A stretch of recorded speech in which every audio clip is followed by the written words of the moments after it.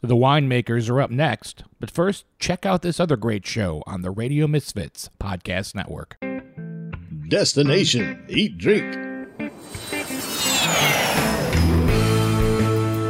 I'm Brent Peterson of Destination Eat Drink, the travel podcast for foodies. This week, the wheat harvest of Minturno, making orecchiette with Nunzia, and winemaking in the Republic of Georgia, as we talk to TV show host and creator Michela Malazzi of Bare Feet. Download Destination Eat Drink today on the Radio Misfits Podcast Network. From the birthplace of modern winemaking, Sonoma, California, welcome to the Winemakers. Local experts Sam Couturi, Bart Hansen, and Brian Casey, along with host John Myers, invite you to listen in as they discuss all facets of winemaking. So sit back, pour yourself a glass, and let's hear what the guys have to say this week.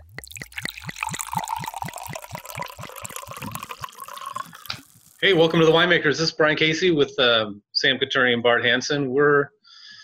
We took a week off last week with everything that's been going on in the world, and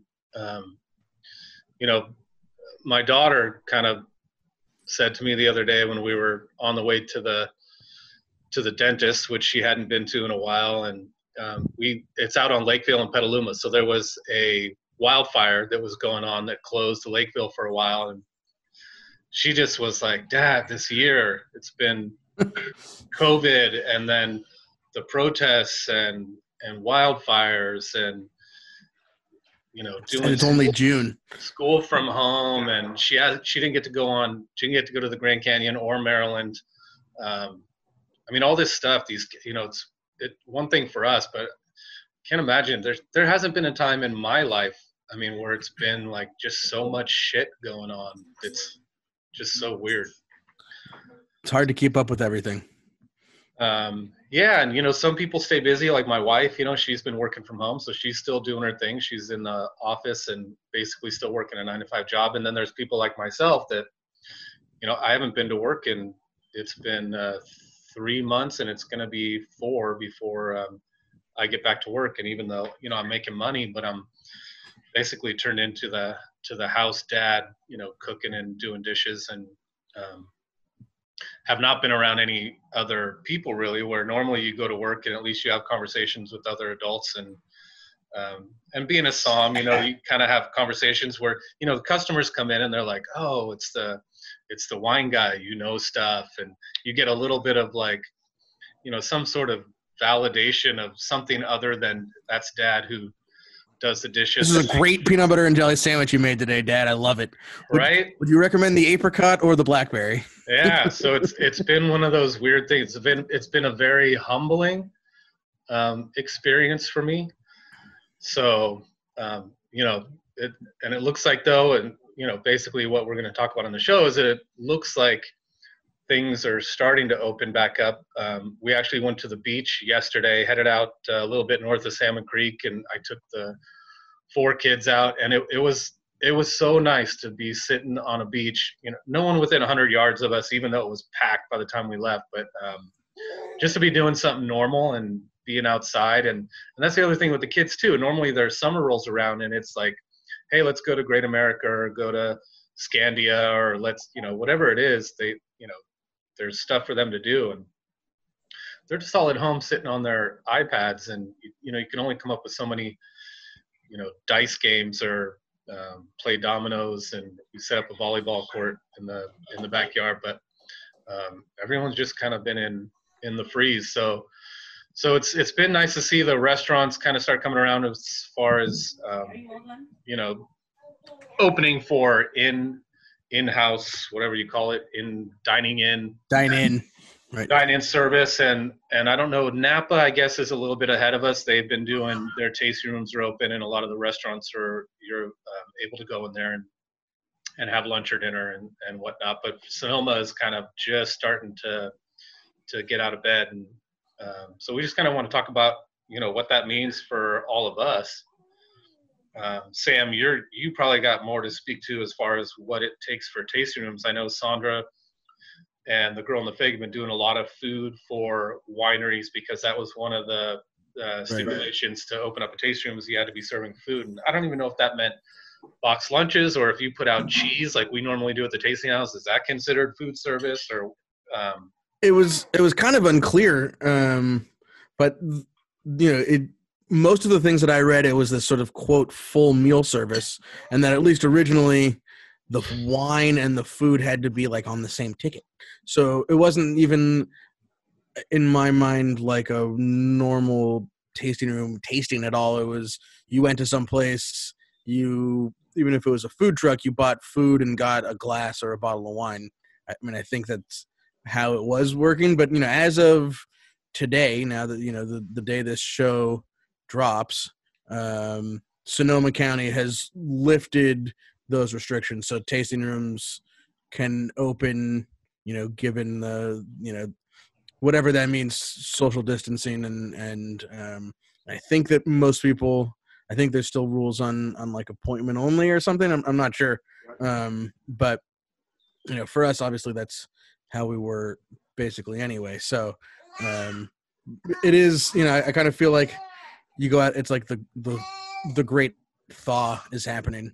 Everything was just kind of frozen in place, and things are started, slowly here and there, kind of see some melting and a iceberg fall into the sea of something floating away. So it's starting to happen. I think a lot of people are grand opening it this weekend, and that doesn't quite feel right either.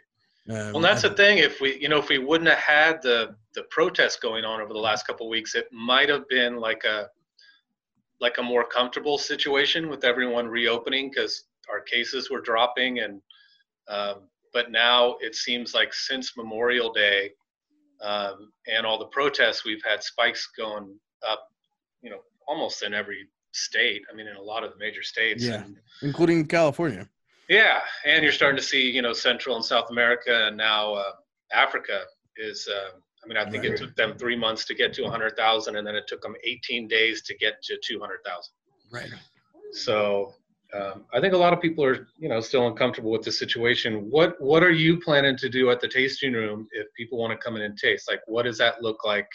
I can tell you the other day at the dentist, it was walk in, don't come in before your scheduled time. You hit the door, they hit you with the hand sanitizer. They gave you a sanitized pen to fill out the forms. And then they took your temperature with the digital readout thing to your forehead. And then I wasn't allowed to go in with my daughter for her to go into the dentist. So I don't know if it's one of those type situations, or is it just keep people separated? I think that it's obviously a different situation at a tasting room than a doctor's or dentist's appointment. And for me, I feel like if we are in a position where we feel like we have to take people's temperatures and sanitize them the moment they step on board, then it's not worth opening yet. So, we still want to be, we're in the hospitality business. We still want to make people have good feels when they show up. The thing that we're doing right now, and I think that just about everybody that I've talked to is figuring out expanded outdoor space. We're working on, we've always had our little bit on the porch and, occasionally hanging out kind of in the parking lot, in the back parking lot there.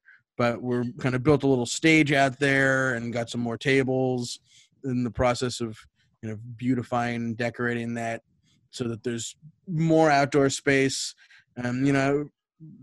People, we can go indoors now, but I think, you're still kind of feeling that one out. And, there's some things about it where we've always been doing this, but, it's moving from appointments highly recommended to appointments required, and probably changing the way that we pour wine a little bit. We've always been pretty liberal with it, and we make so many wines that we've always tried to pour a big range of things, but maybe kind of focusing a little bit more and maybe offering more like specified flights, a flight of if it's a hot day, flight of rosé and chilled white wine, if somebody wants to go big and do only like Moon Mountain District or Cabernet, or kind of having the option sort of more out front on it. But again, it's and this was the conversation I was having with Paul and Jasmine today, is like, how do we still make it hospitable, but also make it safe both for our customers, but also for us, and kind of how that looks like. And frankly, we're also, going to wait a minute and look and see how everybody else is doing it, and what's working and what's not working before we're ready to dive in. It seems like everybody I've talked to, at least everybody of the places that I would want to visit on a regular basis, or wines that I would want to drink, everybody's dipping toes right now and not diving in, and that seems kind of like the consensus. Yeah, because what does that mean that Jasmine or Paul would be wearing a mask and gloves, and when they go to pour the wine, they would maybe pour it like inside and then bring it out in the glass with the mask and the gloves on and drop it in front of the people? Or yeah, I even saw it showed up about a week ago on my Instagram feed, the wine server, and it's basically like a fraternity paddle, but it's got cuts for the glasses. And so you come out with the pre-poured glasses, and you're not touching the glasses, you're holding the paddle. You set down the 4 glasses in front of the people and walk away. And, completely, someone's already marketed a way to do touchless serving, quote unquote, touchless serving to customers. Yeah. So I'm sure we're going to see a lot of innovation. I'm sure we're going to see a lot of ideas here. Yeah. But I would say the same thing that I've heard is that everybody's moving to outside. I talked to Kenneth Uhas of a tour, and they never had a backyard presence, and now they're developing the whole backyard for tasting at their tasting room. Gunlock Bunchu, they took a bunch of open space areas and put picnic tables and chairs with a small table in between them. Just getting people, and they're only open to wine club at this point, which I also thought was an interesting thing. Like, we want people to come back, but we're going to keep it to our wine club at this point. And they were doing the food thing also. And then just one last thing is, I think it'll be interesting to see all these people that were doing food. Will they keep up the food, or now that you don't have to do it anymore, will they revert back to the food? Well, that probably depends if they were making money or not. I mean, that's bottom line. You can't be paying the girl in the fig dollars and then not getting it returned for meals getting delivered. So, I mean, if it's something that people were into, right, sure, you're making money, then I think that's good. One of the things we're not sure of is whether we can or should, put out the bread and cheese and olive oil in the way that we always have. Or like, if we do, is it still sort of like a communal cheese plate, or do you have to do little individualized, drops of 3 cheese, 3 slices on each person, and then, how that looks. These are, we're quote unquote are reopening in Sonoma County, but I think there's a lot of people who are in.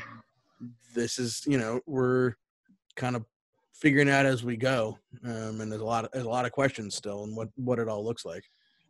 I don't know. Remember when they used to put out bar snacks at the bar? It was just like a salad bowl with mixed nuts and pretzels, and we haven't done that for like 5 years. And I mean, now it's like individual, but yeah, I wonder if that's even a thing.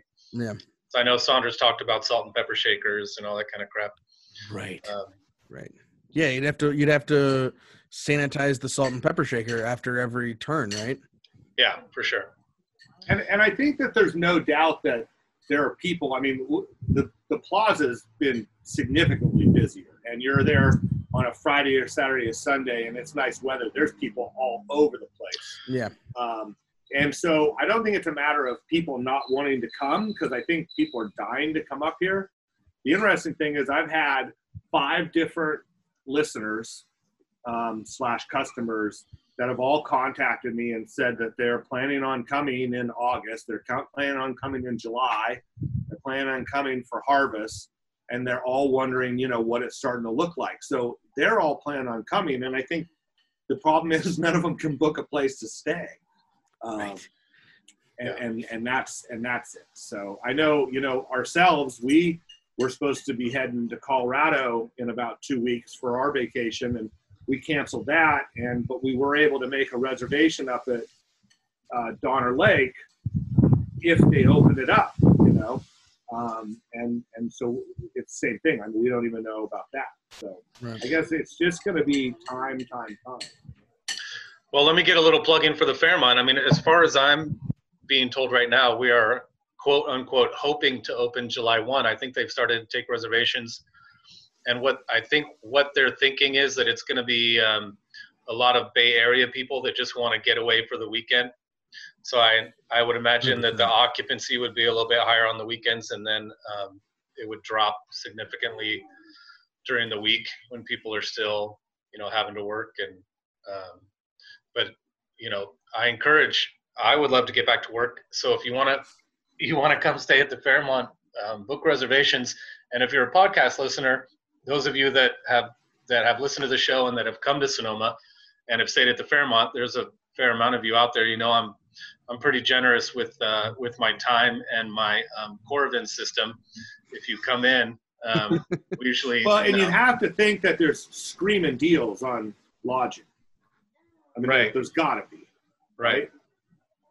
I mean, there has to be. They want to get people back in. I haven't, I don't know if you're still seeing those Vegas emails where it was like, $99 for a week in a penthouse, or I don't know if there's any of that stuff still going on. But yeah, I would imagine if you shopped around, and it probably wouldn't be too hard to find a $200 room at the Fairmont, which I think normally it's $400 to $500. So yeah, what's the hotel? They're still not, because I have, there's people staying or starting to stay at like the El Pueblo and the Best Western downtown, but there's nobody on property at the Fairmont yet. No, not at all. I think July 1 was the official starting date. Last time I called there was a Edward Rowe, the general manager, someone from Human Resources.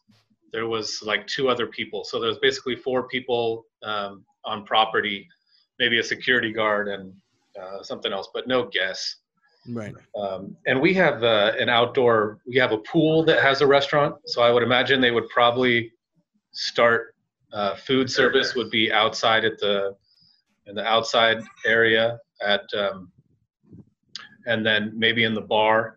And then Sante, where I work, we do have a patio, so that would probably be the first thing that would open would be patio tables where people could sit outside and we could space them out a little bit. So, but I haven't heard any, concrete plans. I think it was, still kind of a wait and see what was going on. I mean, that's the thing. What do you see, Brian, fine dining looking like? I mean, obviously waiters and masks. How do you accommodate both the needs of social distancing with this is the thing that we're struggling with the tasting room. How do you balance the needs of health and safety with what good hospitality, and especially at, a certain caliber looks like? I know, I'm torn because a part of me thinks it's going to look like me wearing rubber gloves. And I think they're coming out with these new masks that are see-through. Mm-hmm. Just so you could see a facial expression from someone, because I don't think that's something you think about too often, but it's a big part of it's a big part of service when it comes to a restaurant. It's actually seeing a smile on your server, right? So Can't part of me smile with your eyes, smizing.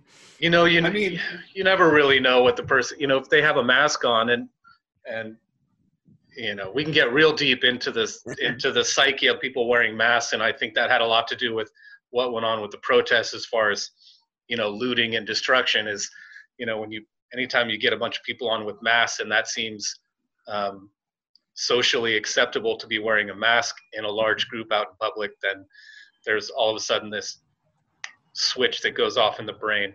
But when it comes to service, the other half of me thinks that 2 months go by and everything will be normal and everyone will sort of forget about all of this. Right. Yeah. And whether that comes with a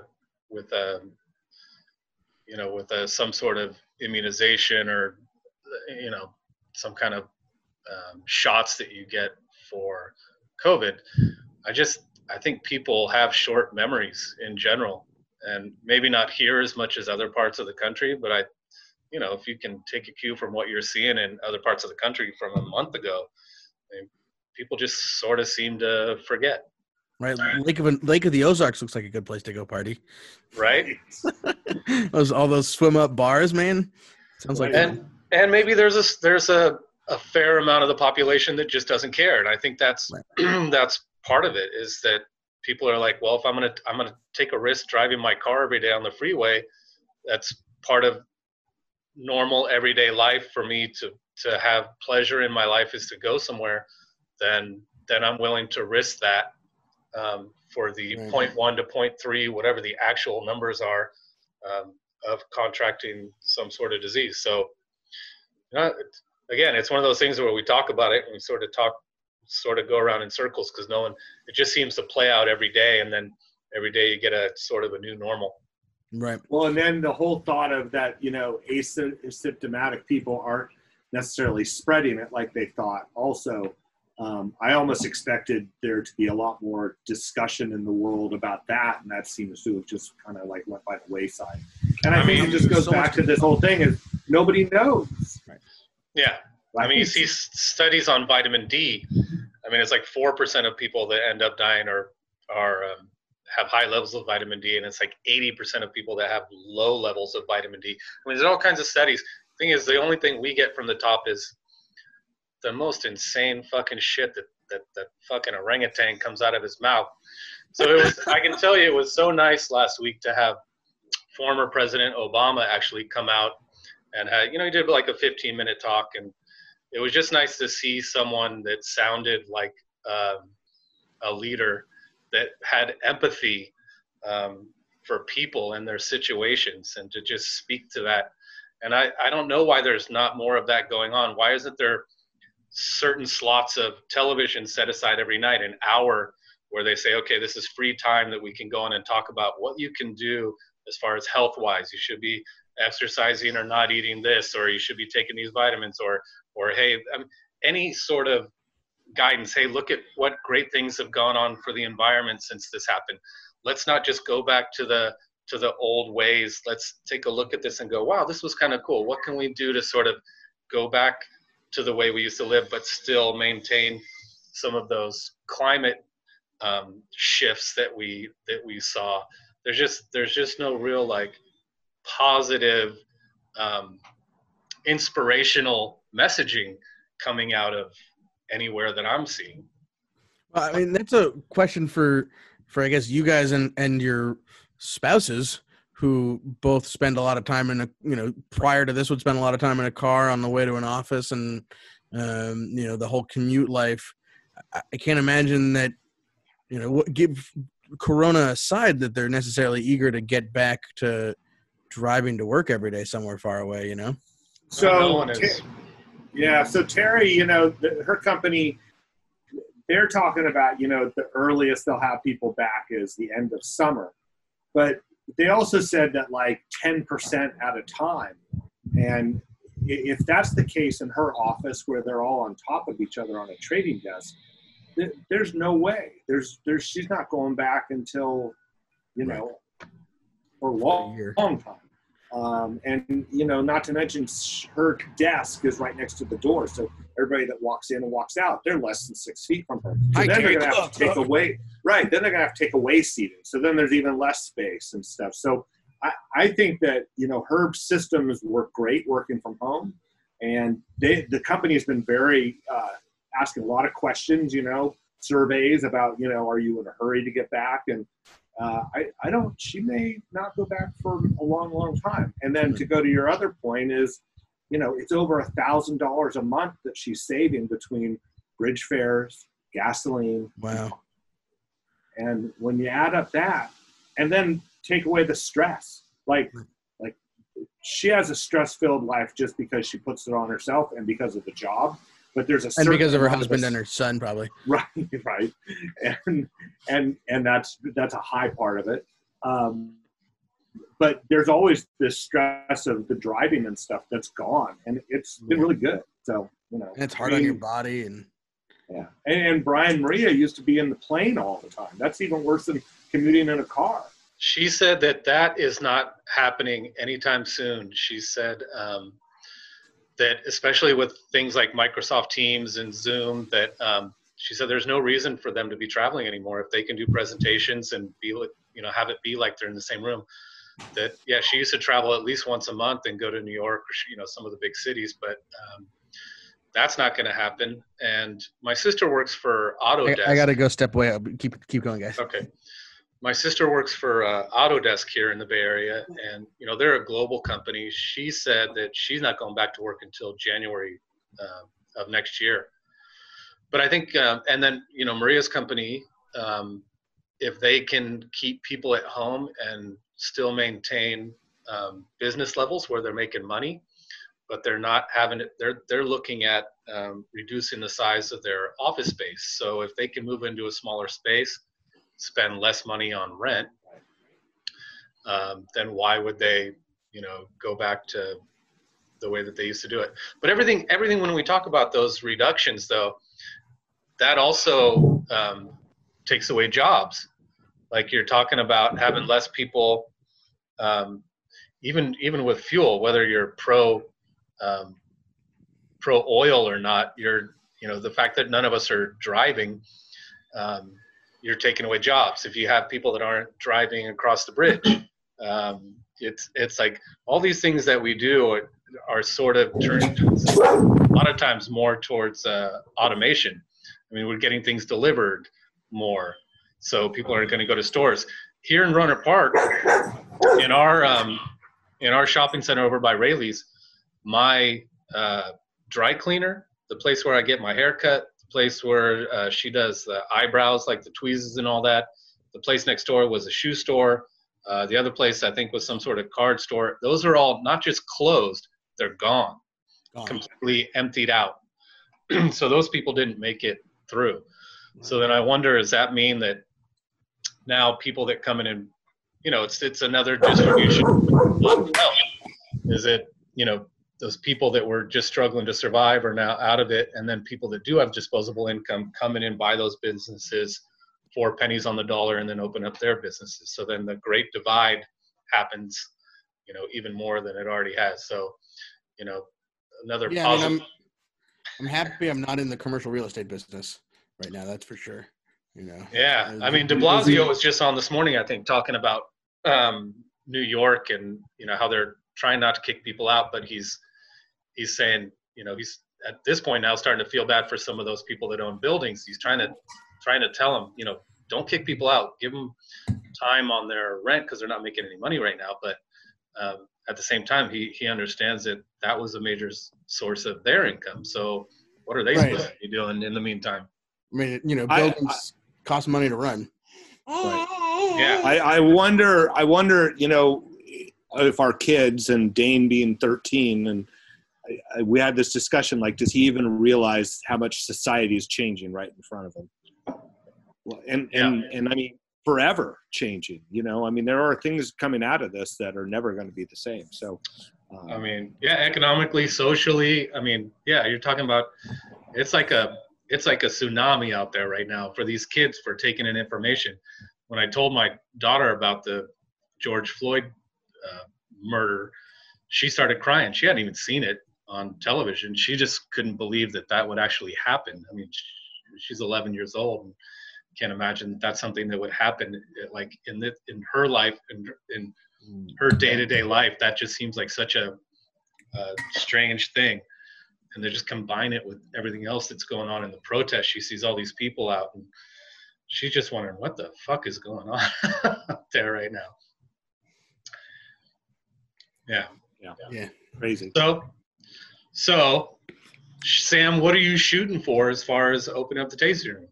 You know, I mean, there's kind of two pieces of it, right? Well, my microphone is on, right? Okay. Yeah, we're good. Hi, Althea. Hi, Althea. Hi. She thinks that every Zoom call is yoga class. So whenever the computer comes out, it's yoga.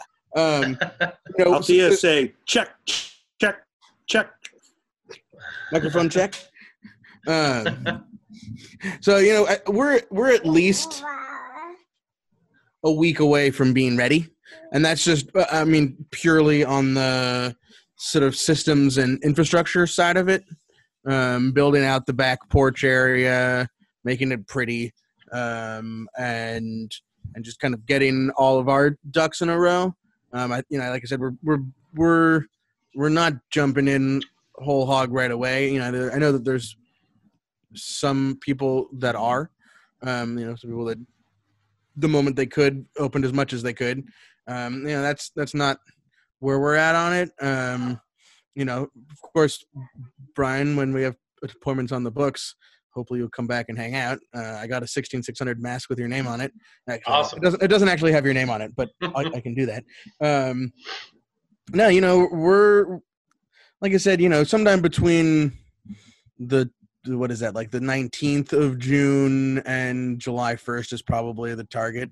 I kind of look around and there's some bellwethers to that. I feel like, if the Fig isn't open for, whatever normal new service looks like, then it probably doesn't make sense to open yet. Same kind of goes with places like the Fairmont and the Lodge and, places where our customers would be staying anyway. Airbnb hasn't really returned to any sort of semblance of normal, both on the house booking side and the experience booking side. And that's, another huge part of our business. So, the thing about it is opening up costs money. And if we don't know who's coming and how many people are coming, and frankly, and it's, if the people that are coming are just coming because they need to get out of the house and drink some wine and have a party, that's great. And there's a lot of places that you can do that, but that's not necessarily the business that we want to be in right away. So, we're being, cautious, but kind of cautiously optimistic that it's probably sometime between now and 2 weeks from now. And then again, when we do open, it's going to be, I think, at least through email, and it's going to be sort of the public facing answer is members only. I think that's members only plus, qualified referrals, and that, qualified in that, where they're coming from, makes it seem like, they're coming to us because they've heard about us, they know what we're up to a little bit, and, they like wine. So, podcast listeners, if you, definitely are on that list. Referrals from other members are on that list, and then referrals from, the places that we sort of ideologically align with, in their winemaking and stuff, sort of, that kind of range.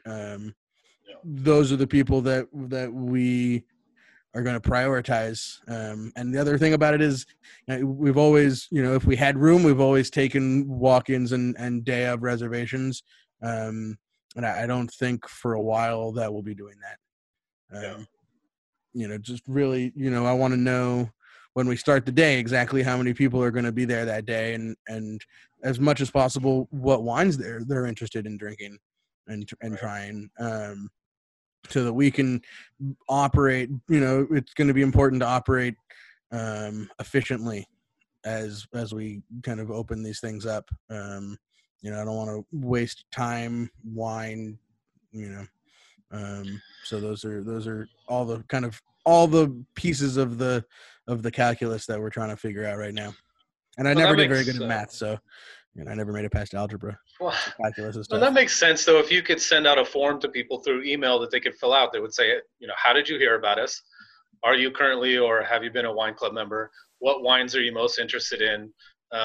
What sorts of wines? Are you looking more for education or, learning specifically about tasting wine or about vineyards, or, just getting as much information so that when they come in, you're right, you could be a little more efficient with exactly what it is that they wanted.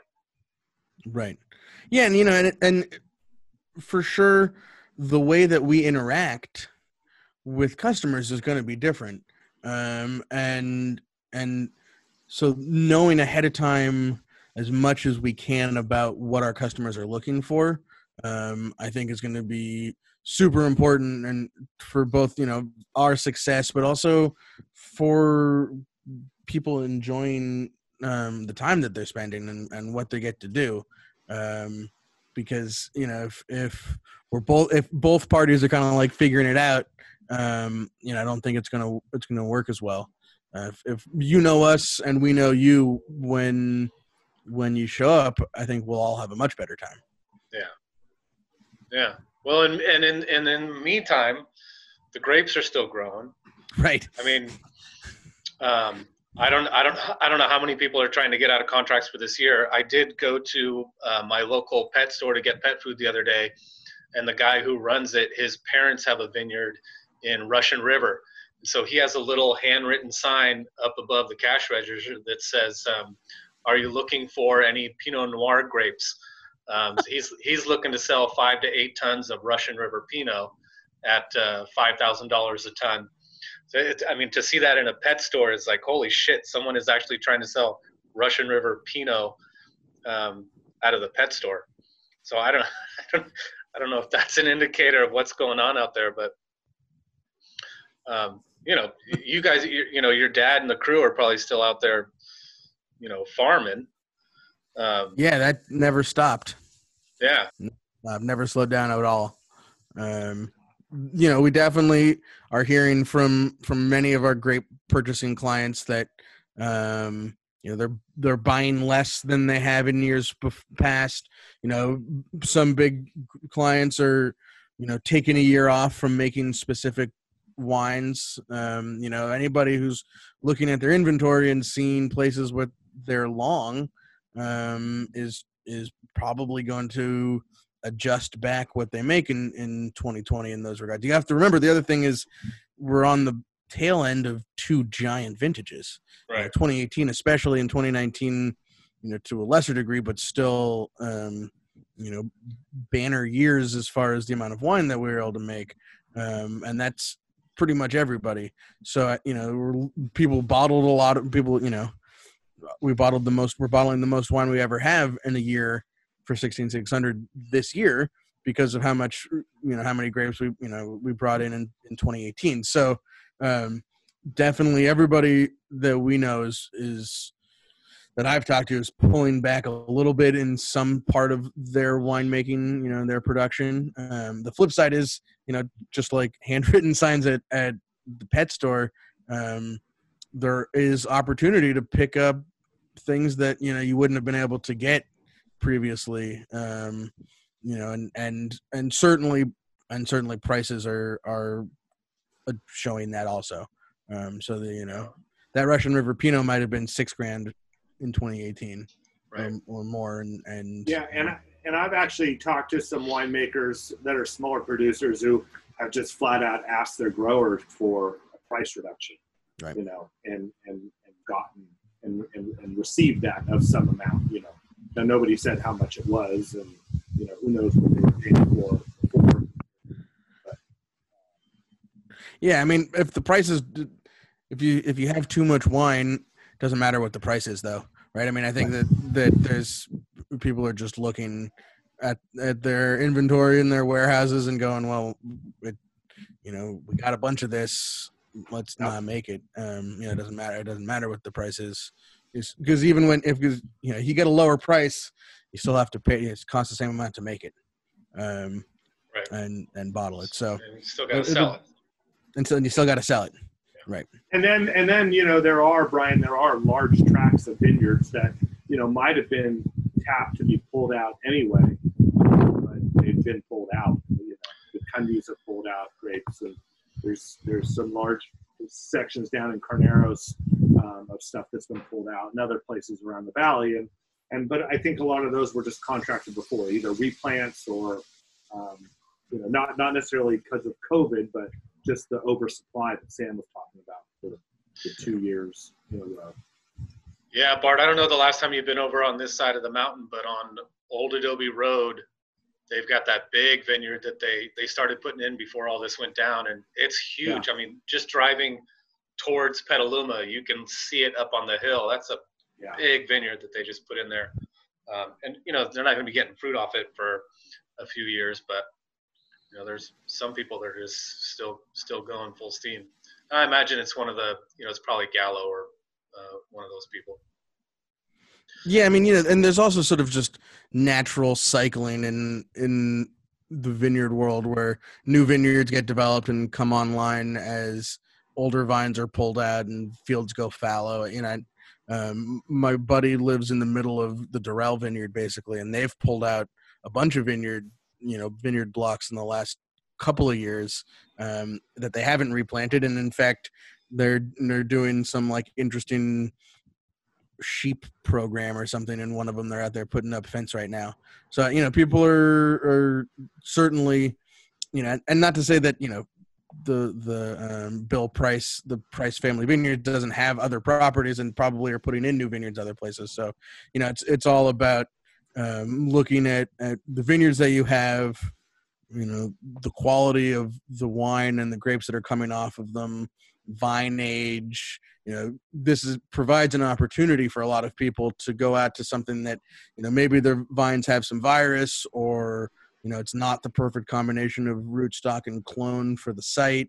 Yeah. And, you know, the returns on there are such that it makes more sense to pull it out and leave it be for a couple of years. It doesn't mean that at some other property they're not adding, you know, acreage and planting new, or, you know, having new things come online. So, you know, there's definitely, just like you were saying, that all of the children of this era are, you know, in this massive time of social upheaval and things are going to look different.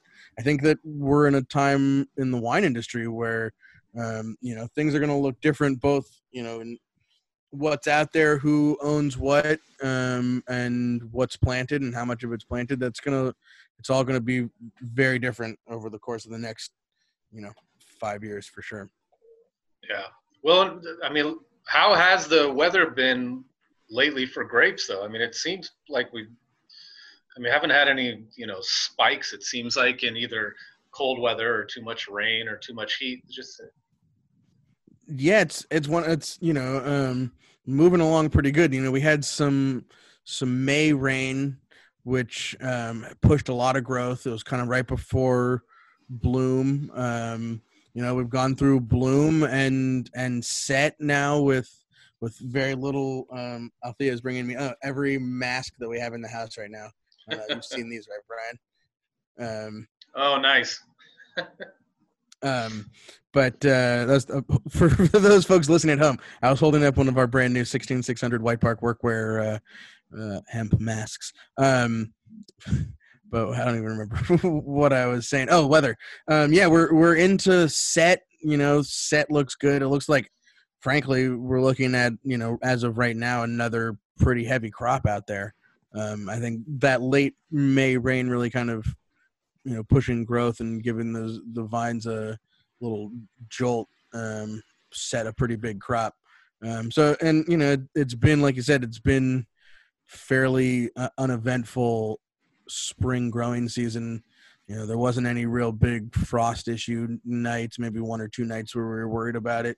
And, you know, now it's spray season. Everybody, you know, Bart, I'm sure you're feeling it when you ride your bike through the vineyards and stuff right now. Everybody's, the smell of sulfur is pervasive in the. Yeah, there was a couple days I got out in the afternoon and realized that I can't ride in the afternoon this time of year because it's just, it's too much. You got to get out very early in the morning. Yeah.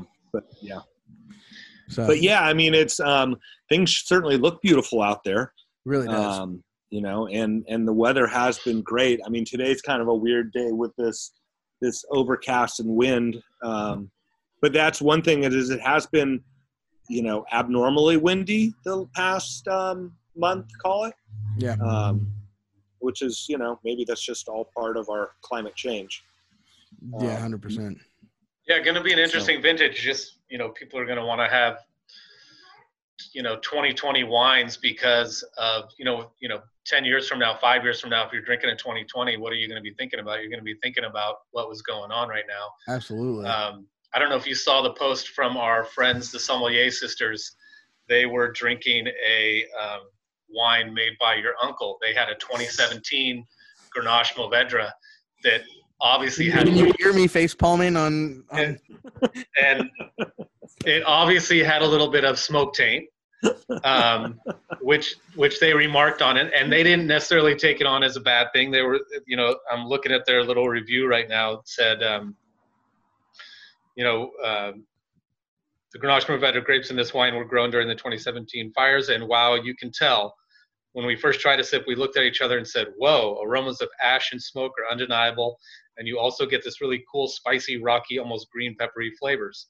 And someone said they were talking about the, an interest in natural wines, and a lot of people responded, oh, cool, and now I want to try a natural wine. I was thinking, fuck, don't associate natural wine, good wine, and smoke taint all in the same sentence together. But this will be one of those vintages that people talk about for sure. Yeah, I could palm. I could face palm. I could talk a lot about that wine that my uncle made, but I probably shouldn't. Well, I think instead, why don't we do this? Why don't we get a couple bottles of 16600 wine to those girls? We should. That way they can try the 16600 stuff and then do a post on that instead. I think they probably thought that they were supporting you by buying the Couturier wine, not knowing that it was a different member of the family, which it's all good. But let's send them something. Let's send them something they can just flip out over. A rising tide lifts all Couturiers. It has to be a pretty strong tide, though. It's a heavy lift. Yeah.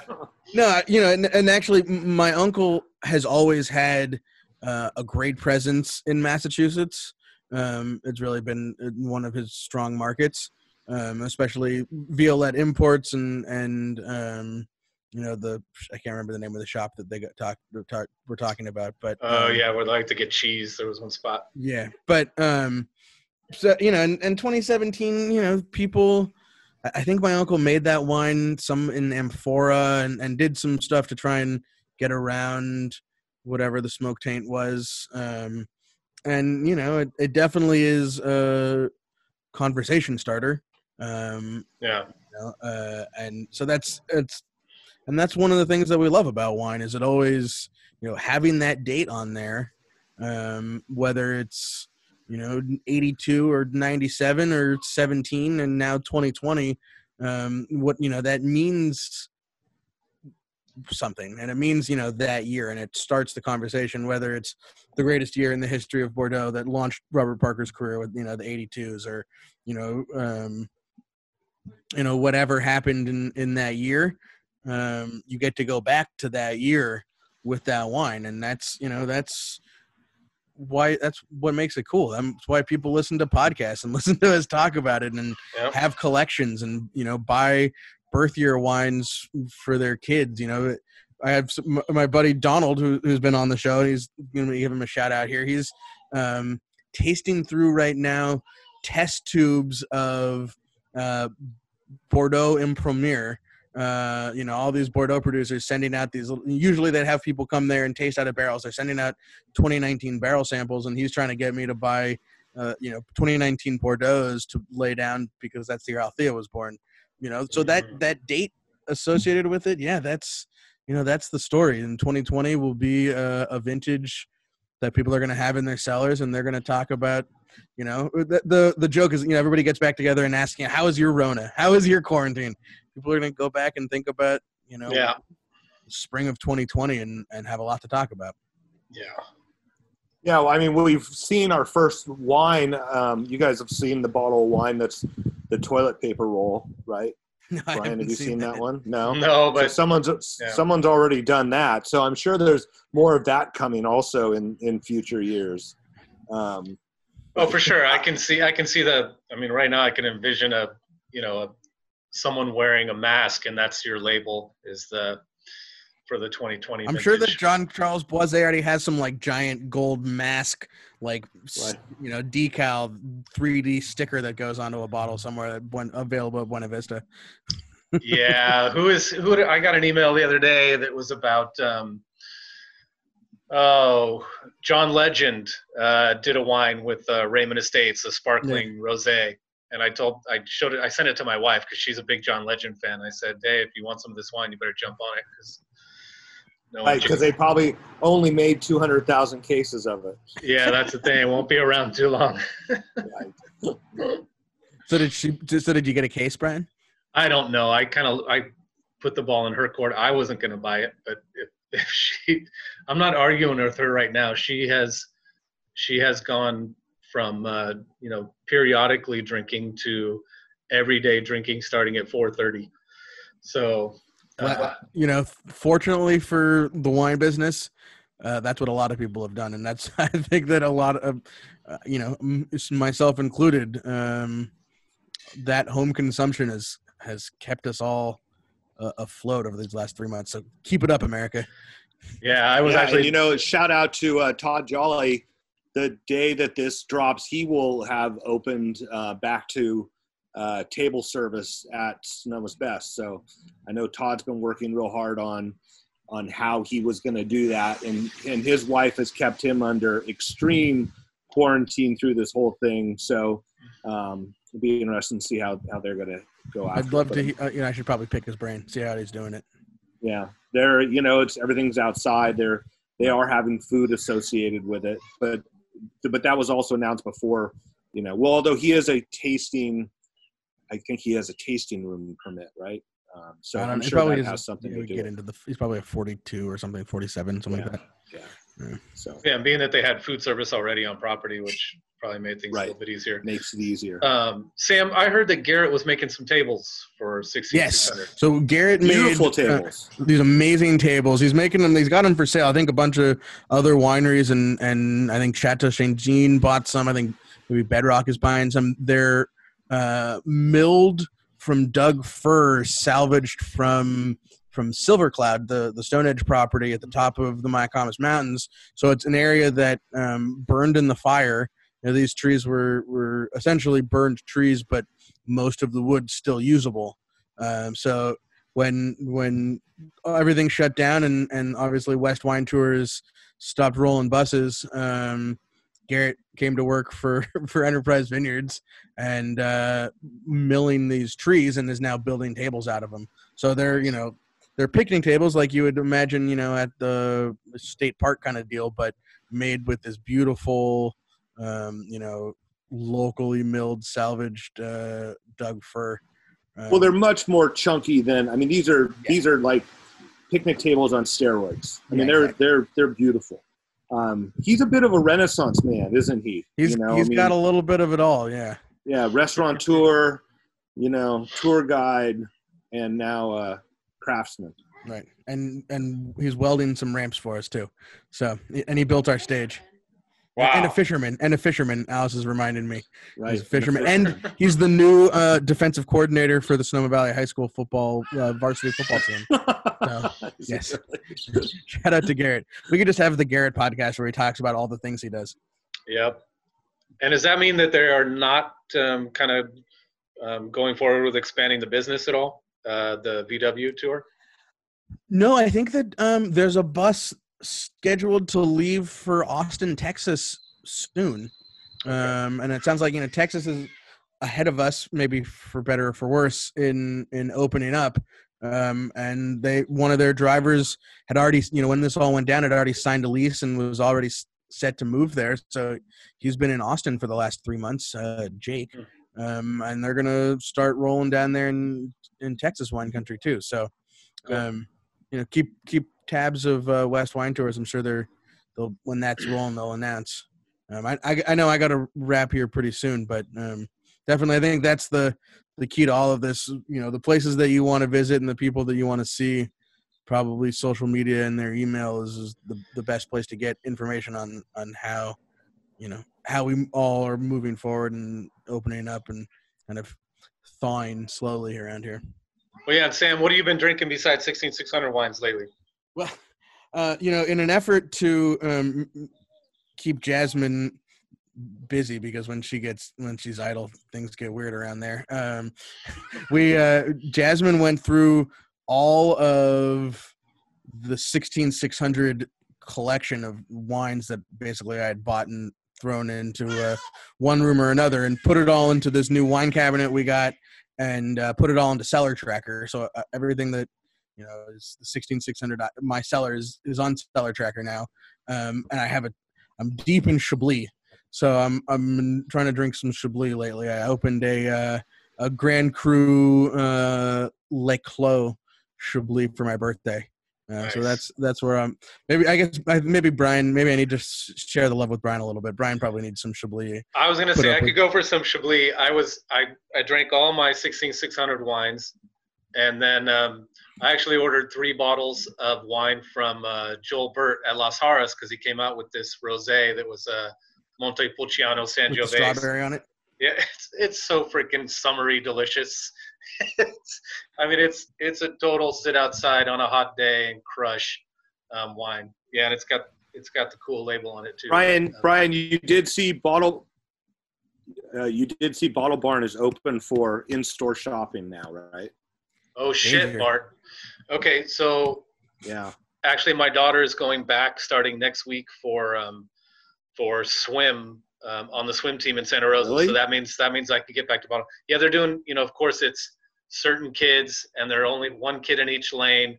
They just had a Zoom meeting about it this morning, and the funniest thing, of course, some parents were like, but that means that they're going to meet in the middle at some point when they're doing their laps, and then that's a potential for them breathing on each other, and everyone's in a different place. So but yeah, I'm excited to get her back in the pool. Poor kid has just been locked up in the house, so I'm happy to get back to dropping her off at swim and heading over to Bottle Barn. That'll be great.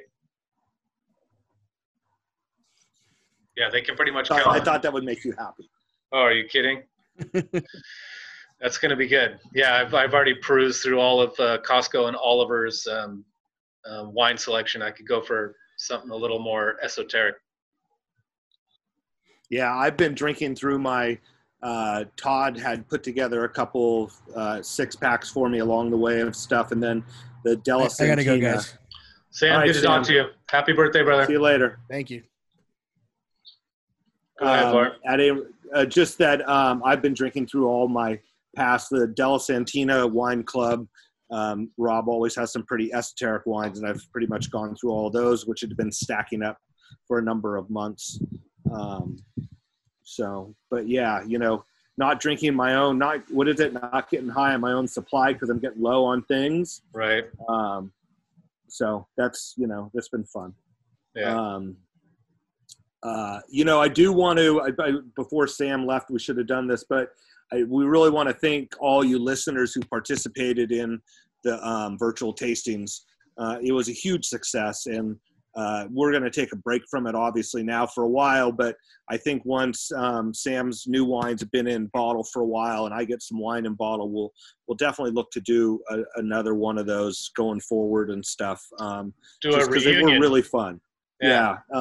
But all you listeners, thank you very much. You guys were huge supporters, and those of you who did all 3 of them, like I say, gluttons for punishment for it's a lot. It's a lot. Well, so. Bart, what the greatest thing was is that a lot of the people that were doing the virtual wine tastings did it in sort of a webinar format where you could sign on and you could listen to the person talking about the wines, but there was no real interaction. And what was so great about the virtual tastings that you guys did is that everyone was allowed to interact, and everyone for the most part was very was very good about the way they did that. It wasn't just a bunch of people talking over each other. It was people that really enjoyed hanging out together virtually, and wanted to ask questions or wanted to make comments, and everyone did it in a really respectful way, and everyone had a really good time, and most people were opening up 4 bottles at a time. So it was neat to see the progression. At first, you'd see one person in the first virtual tasting, kind of muscling through 4 bottles. And then by the third, I noticed that a lot more people were involved in the tasting. So even though you had a little bit fewer people signing on, you probably had the same, if not more people actually drinking the wine because they realize, holy shit, we're going to open up 4 bottles of wine. We probably better call in some recruits to help us get through it. Yeah. But yeah, those were fun, and yeah, hopefully you guys get back to doing that. And that was good. The last time they got to try some unique stuff too from you, which was cool. Yeah, they were fun. And the wines were tasting really good. I was very proud of how the 12 Chenin showed, and I think the 17 Zin, by the time it's released, is really going to be singing. Yeah, for sure. All right, well, cool. Let's get shout outs to people that first from me. Let me get a shout out to Joel Bird at Las Jaras. If anyone wants to get some of those wines, if you want to try some interesting wines and like I said, I like looking for weird, cool, unique, esoteric wines, and he definitely has a lineup that is like that. Also, if you haven't, I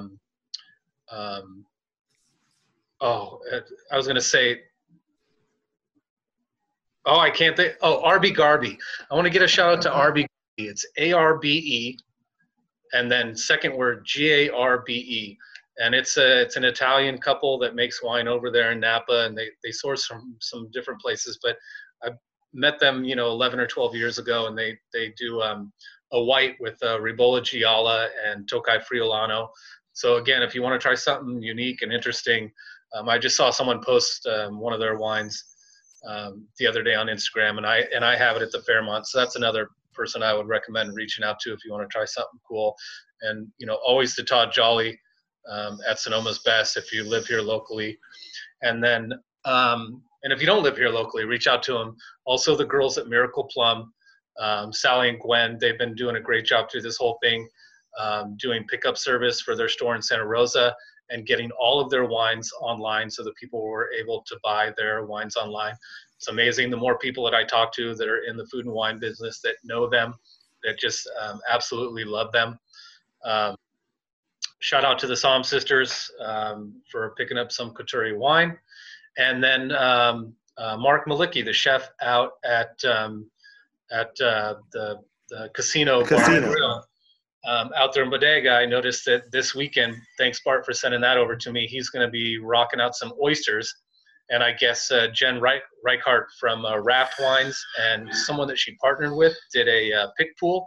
And they thought that would be fun to be drinking some pick pool with some oysters. So I'm going to try and get out there.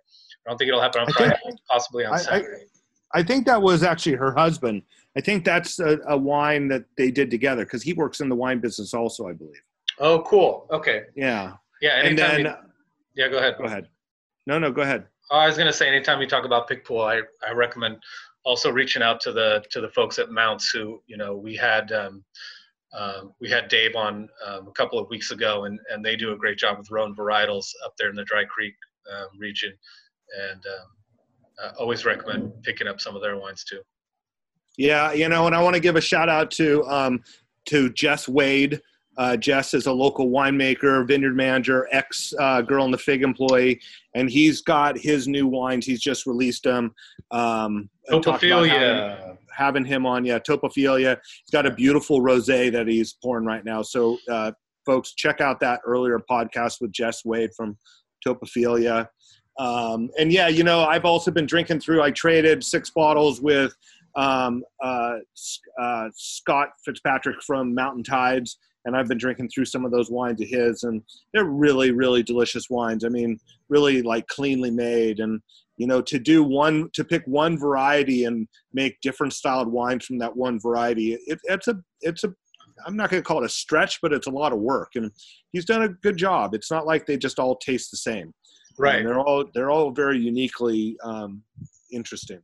And if you're going to talk about him, it was weird to see that him and Craig Harmeyer somehow hooked up and did a little virtual thing. I think it was through Instagram or something. If you like Chenin Blanc, or if you like Zinfandel, recommend reaching out to Harmeyer Wine Cellars. It's HAARMEYER, and pick up some of those wines. The Chenin Blanc is absolutely amazing, and that's one of the ones that I'm going to pick up at Bottle Barn because he does one of his wines there that I can get for, I don't know, it's around $15 or something. It's the Steel of the Century. So another recommendation. And Yeah, and hopefully we'll be seeing y'all soon. People come out to visit us. Hopefully we'll all be open and we can have you in our hotels and host you in the tasting room. Yeah, Terry and I are actually going to go out to dinner tomorrow night. First time. Where are you guys going? We're going to go to the Glen Ellen Star. They before they opened up, the inside stuff, they kind of took part of their parking lot and put some outside dining on the street. So we signed up to kind of support that. Of course, they're, small enough and busy enough that it's taken us a couple weeks to get to it just because they've been so packed, which is good because, they've been trying to keep everybody employed and working there. And like so many of these restaurants, right. Doing what they can do. And then I think as a little crossover, Brian, I think this afternoon, from your podcast with the woman from, what's it? The Icy Slush. What was it called? Wicked Slush? Yeah, Wicked Slush. I think the Girl in the Fig is offering Wicked Slush, which is normally based out of, is it Guerneville or Healdsburg? She's normally she's right there on the water, on the Russian River. Well, yeah, I mean, they do it. If you've never had slush, it's not a Slurpee, it's not an icy, it's not a snow cone. It's a different thing. So I think Sandra, had grown up drinking slush in Philly. So it's on those hot summer days, if you're around the plaza and want to get a Wicked Slush, you don't have to drive all the way. Well, and they've paired some of those slushes with alcohol. Right. I heard they're doing important cocktails. Thing there is that they're with alcohol. Yes. Yeah. Yes, cocktails. So I might go into town and pick one of those up and bring it home this afternoon.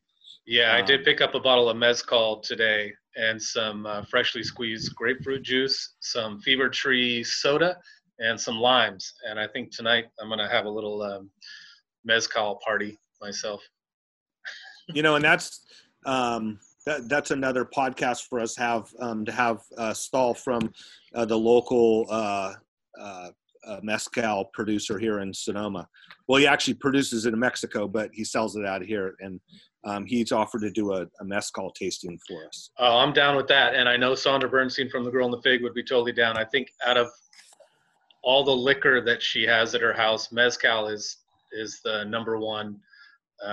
She's a big lover. I know she'd like to try some of that too. So, yeah, that'd be a good show. That'd be a dangerous show. Oh, and Brian, just another. Right, exactly. And another thing, just an update for you and for all the listeners, the Roussanne, which just has just a little tiny bit of sugar still to ferment.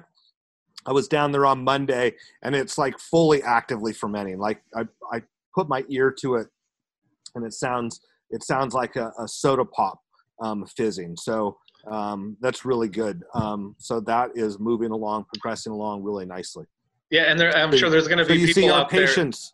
there. Our patience is paying for us. I know. There's people out there that are like, your wine is still fermenting, but the whole journey with this wine was to let this wine do what it wanted to do, and we were going to be minimal interventionalists with this wine, because I knew that all we had to do was get good fruit and then kind of let the wine do its own thing and don't fuck around with it. It's the first time making wine. I'm not trying to make some user-friendly style of wine that I can sell on the mass market or whatever. It's truly just honoring the fruit and how it came out and letting it do its own thing. And if you've ever had, a Consgard Chardonnay from the Judge Vineyard, something like that, it's a white wine that is, gone fermented throughout an entire year sometimes, and sometimes smells like, shit that you would not even want to get near eating or drinking.